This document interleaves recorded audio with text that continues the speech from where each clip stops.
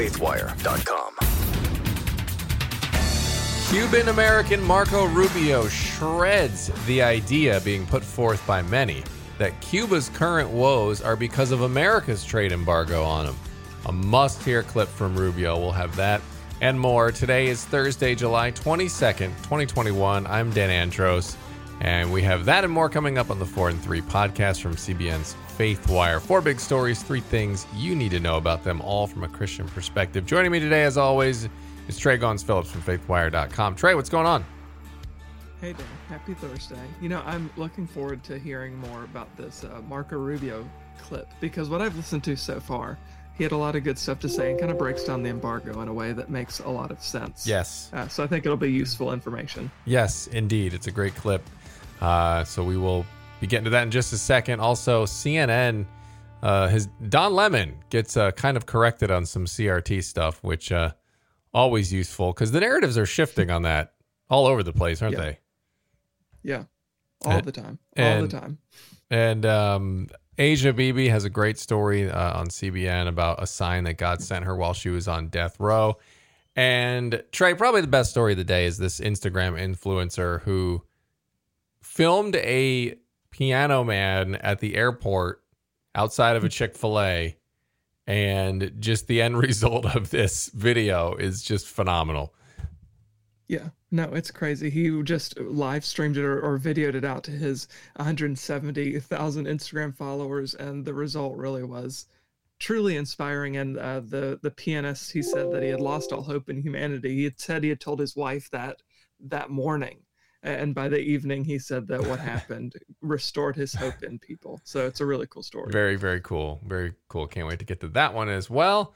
But we start with Marco Rubio, who made an appearance on with Sean Hannity this week, and he is a Cuban-American. And his family story is amazing. He was born in Florida. Both his parents were Cubans who came to the U.S. Back in 1956, which was just ahead of Castro's revolution and takeover there. He took umbrage with the idea being put forth by the likes of Alexandria Ocasio-Cortez and others that somehow the trade embargo with Cuba is what's causing the economic hardship in the communist nation and not communism itself. In fact, media outlets like PBS blame the unrest on a failed COVID response, and they blamed it on Trump rather than the communist regime itself. U.S. Rep. Alexandria Ocasio-Cortez, as I said, she was more direct when she called it out. She said, "We must also name the U.S. contribution to Cuban suffering, our 60-year-old embargo." So here's what Senator Rubio had to say about that notion that somehow America is causing all of the problem here in Cuba. Well, first of all, Cuba is a failure because socialism doesn't work. Marxism doesn't work. Marxism is about power. It has nothing to do with prosperity. It's about controlling people. A Marxist system wants to keep people poor because poor people are easier to control. A Marxist system is about leveraging people, basically saying you're not going to have food, you're not going to have medicine, you're not going to have any benefits unless you agree to do what we want. So that's the first thing. The second thing, it's a tyranny. Tyranny doesn't promote competence. The leaders of Cuba aren't just evil, they're incompetent people. Because in Cuba, you don't get promoted for being smart. You get promoted because you're loyal, because you're compliant, because you give in. The third is they're liars. Marxism and socialism always has to lie. Fidel was a liar, and every one of them are liars. There is no U.S. embargo against the Cuban people. If a Cuban tonight wants to open up a Versailles in Cuba, they can, and we can sell them stuff. The only embargo is on the Cuban regime because they own everything. Every business, every hotel, every restaurant, they own it. They own every single one of them. And what President Trump did is he said in the policies he put in place, it was very simple. If you're a private citizen of Cuba, you can open up a private business and we can do trade with you. But we're not going to do trade with military-owned companies because all that money goes into their pocket. So, yeah, Rubio putting Cuba's situation there pretty succinctly and in a way that I haven't heard before. And I think it really kind of crystallizes what's going on there and why there would be an embargo in the first place. It's not a punishment on the people there. They're already getting punished by communism. So it's a punishment on the communist regime because they're the ones that would be getting all that money because they own all of the businesses. So good comments there from Marco Rubio. He went on to say that there are some segments of the Democratic Party regretfully, that are openly defending the communist regime, including Black Lives Matter, as we talked about on this podcast. Rubio said he and his team are ready and willing to assist any BLM member who wants to immigrate to Cuba. They said that to Cheers in the live studio audience that was there during that interview. This was what BLM said in a statement about the protests when it was going viral. They said the people of Cuba are being punished by the U.S. government because the country has maintained its commitment to sovereignty and self-determination. So some were surprised by this comment that they would be defending Cuba and the communist regime. Others were not, noting that BLM's founders have stated explicitly that they are trained Marxists. So logically, of course, it makes sense that they would be fans of a Marxist communist country like Cuba. So why does this one matter? Well, the left's getting that pushback, Trey, for not acting quickly enough on Cuba, or sometimes even appearing like they have any interest at all in acting. And it took some prodding from people like Rubio to get the Biden administration to address the issue, which they did eventually. And as we've discussed over the past few days, it really matters because the people are in dire straits, and hundreds have gone missing or they've been detained after these protests, including Christian pastors and Christians and their families being evicted from homes because the state's threatening the landlords. Just crazy stuff going on. So be praying for all in Cuba and make sure that your elected representatives are doing all they can to actually address this issue and kind of fight this communist regime in Cuba. Yeah, so when we were reporting earlier about the Black Lives Matter statement and Laz Alonso, he's an actor, he's in the Amazon Prime show The Boys.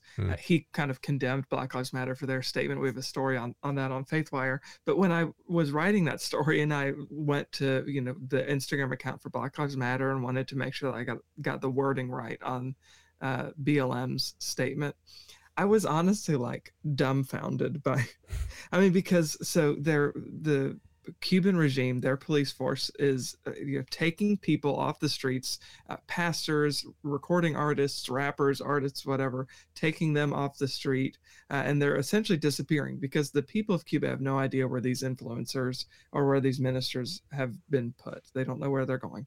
The police there also going out into the streets and shooting protesters. And then that's just what's happening on the ground right now. Obviously what they're protesting is such incredible corruption through communism and all that. So all of this is going on, and BLM's statement is talking about cruel and inhumane. And who are they talking about? Not Cuba. They're talking about the United States. Because we have been so cruel and inhumane. That's why Cubans are suffering. And it just seems so completely removed from reality. What are you talking about? That's not at all what's going on. And it's just a total misunderstanding, misrepresentation of what the people of Cuba are actually protesting. So I think, like you said, Dan, we just need to be informed and informing ourselves as best we can, because there's a lot of stuff out there pulling us in all kinds of different directions. So we need to be trying our best to get accurate information so that we can be effective in how we pray for the people of Cuba right now, and pray for Christians there who are trying to minister to their fellow Cubans, because it's a tough place to be right now, like we've talked about a few times here. Yeah, absolutely, 100%. So, all right, story number 2. So in a recent column, New York Times writer Ross Douthat, he argued in favor of what he described as a patriotic education, one in which young students would be taught about the goodness of America and its foundation before being exposed to the sins of its past, namely, obviously, the evils of slavery. So CNN host Don Lemon brought Douthat onto his show to talk about his column and critical race theory.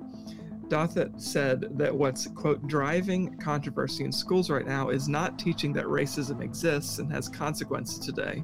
That wouldn't be an issue in his mind. He said instead, what people are upset about is a much more specific sort of theory, referring to CRT, that identifies social norms and institutions as forms of, quote, toxic whiteness.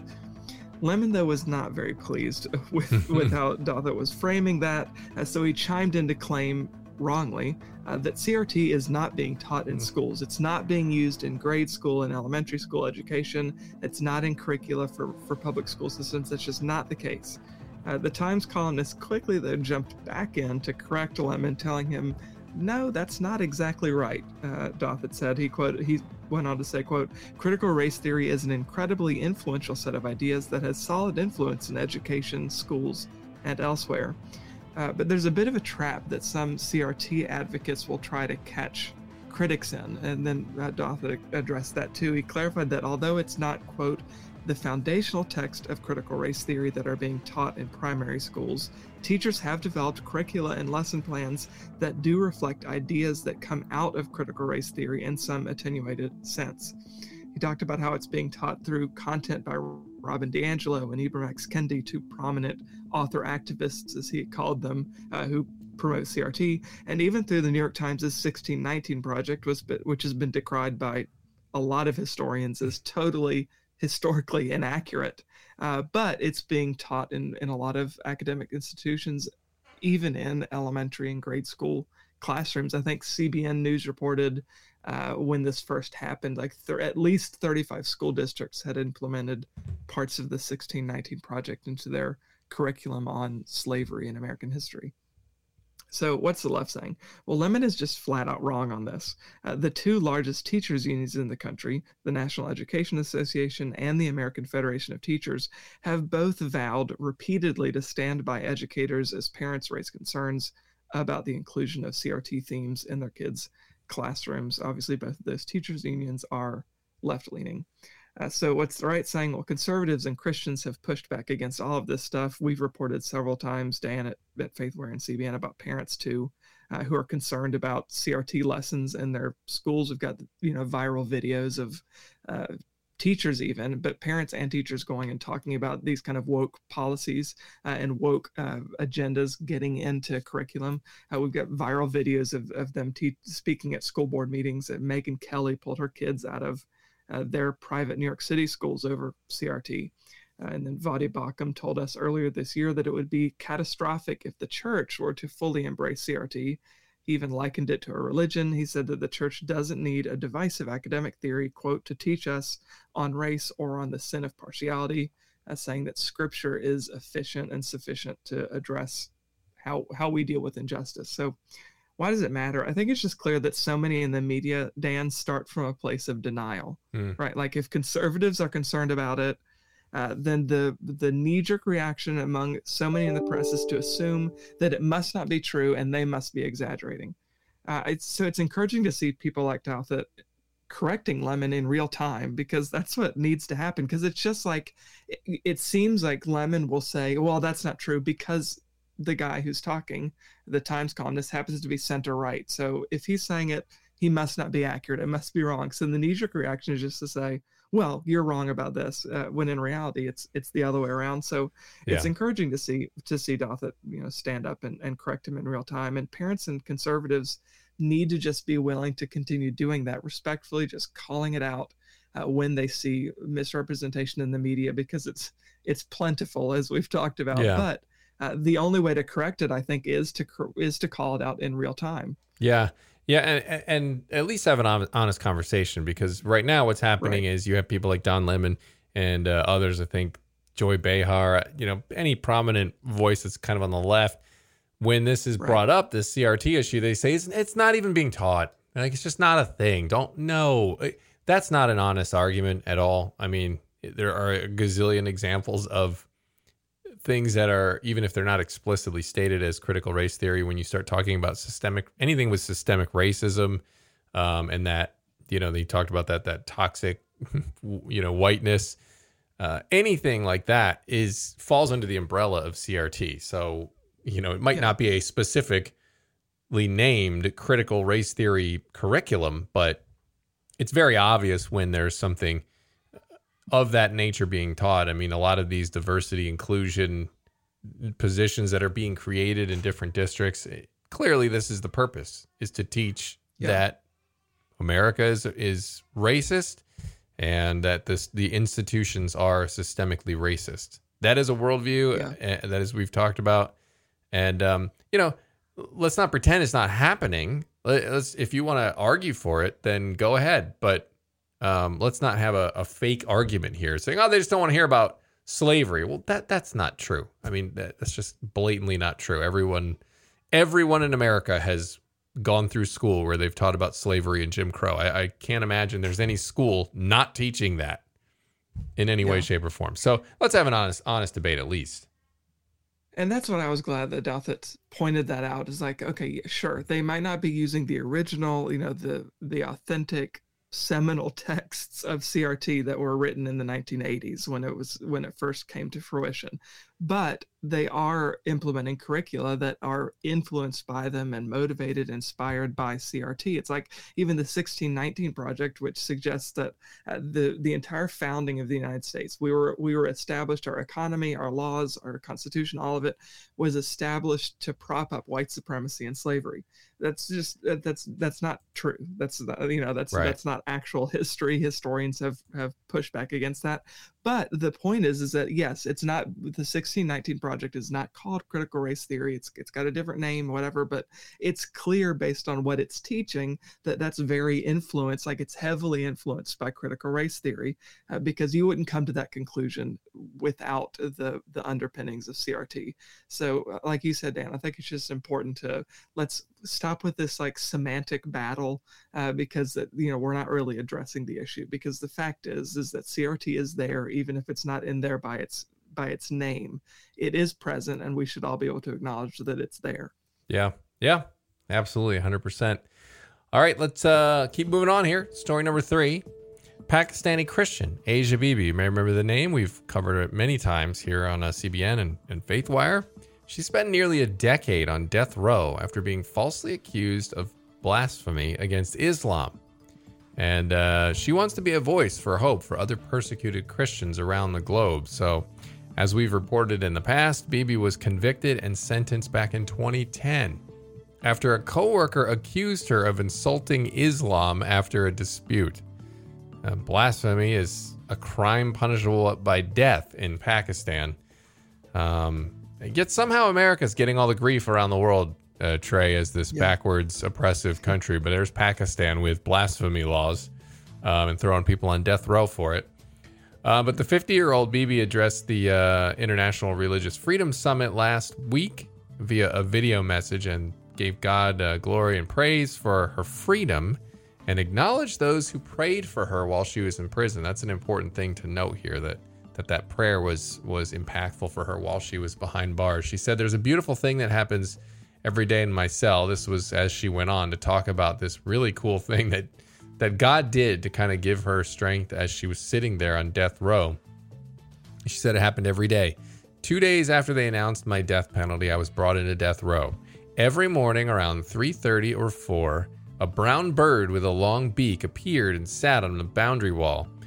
This bird also came every evening around 5 and would sit there for about 10 minutes in the morning, 10 minutes in the evening. Later on, he became my friend. I would talk to him, and he talked to me. That's what she said. I would imagine being behind prison walls will do that to you. But she continued, and she said, "I watched this bird every day, and I try to understand the meaning of him coming day after day. And I think this is a messenger from God giving me his message. When the bird comes, I feel encouraged and peaceful. I feel comforted after his visit. I think it's a very significant sign from God."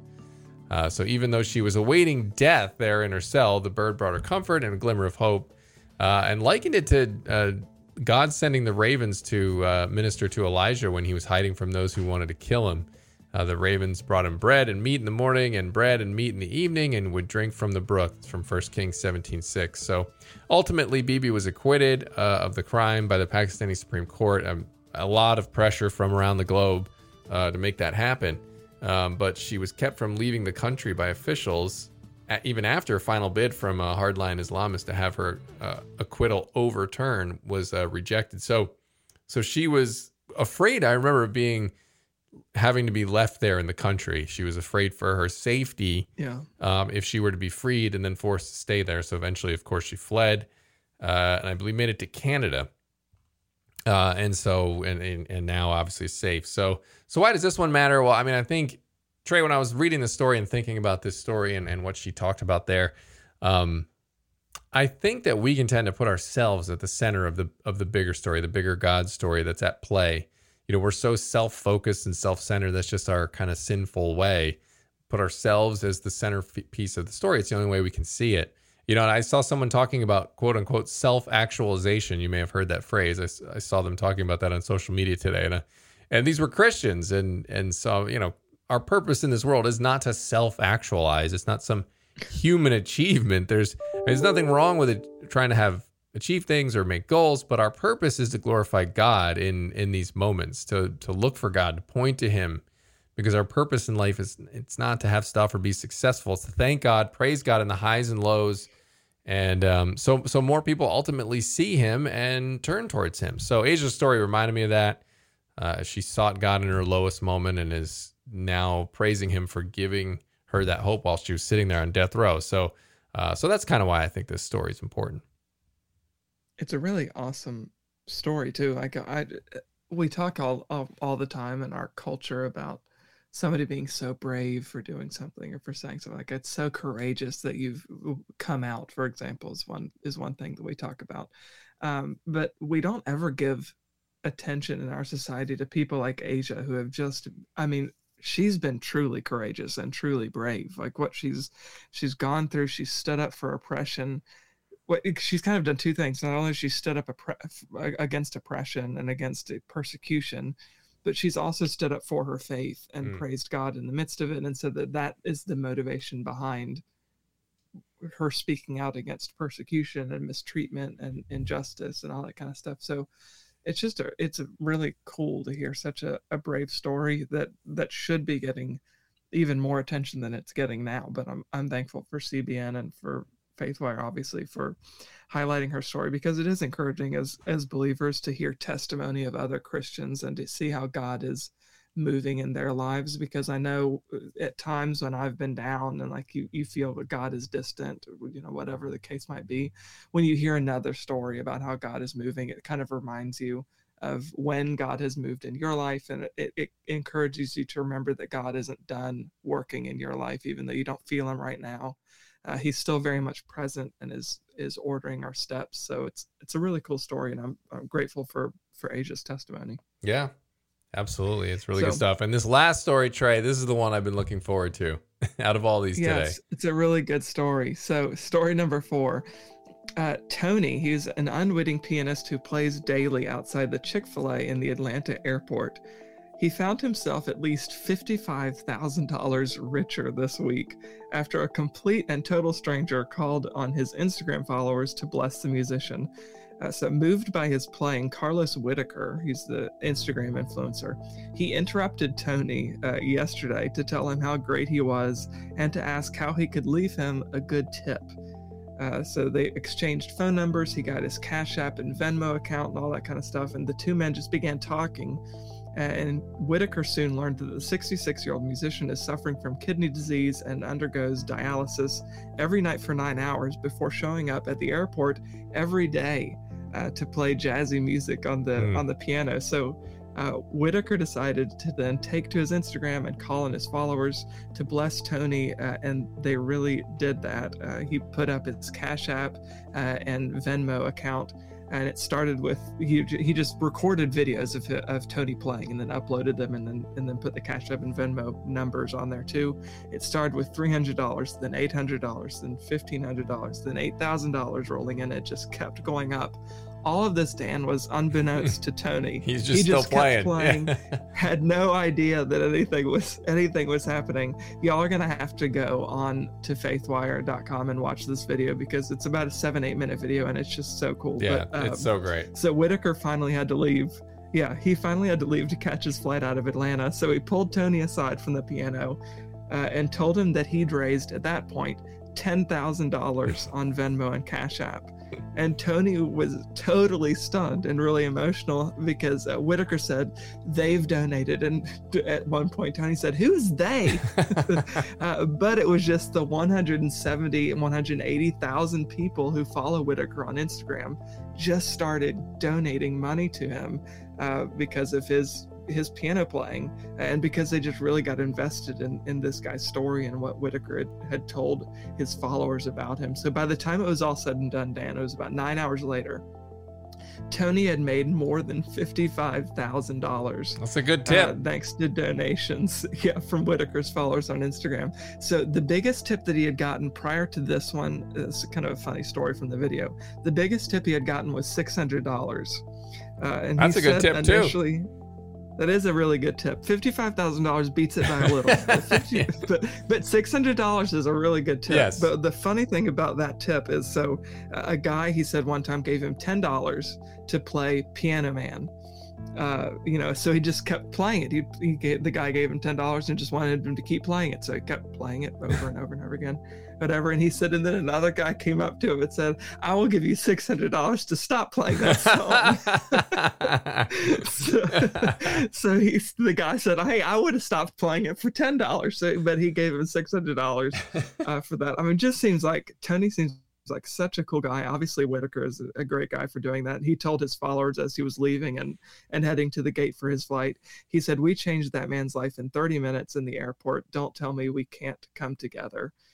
So this is obviously not a right or left story, just an incredible good news story, and one we've been looking for a while.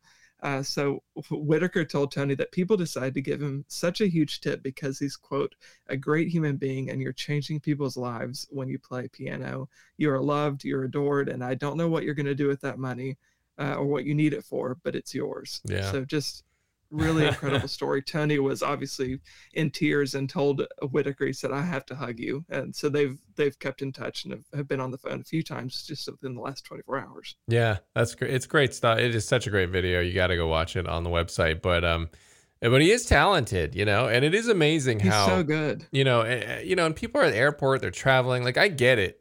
Because he's kind of pointing out how nobody's really noticing. Like, people notice, but you're off traveling, I've been in New York, I used to work in New York and go into the subway and, there'd be some talented musicians down there playing, but it's like, well, I'm catching my train, and so I'm going on to the next thing. And you see it everywhere. So it's not totally uncommon. So I on the one hand, I can get why people, it's no sign of disrespect, right? It's just a busy airport. Right. But it is amazing that somebody with that much talent can just kind of hop in there and kind of go unnoticed, but it was really great when this guy did draw the attention to him and the reaction that it got. I mean, just seeing Tony's reaction is worth it. I mean, it's hilarious when he sees how much it is.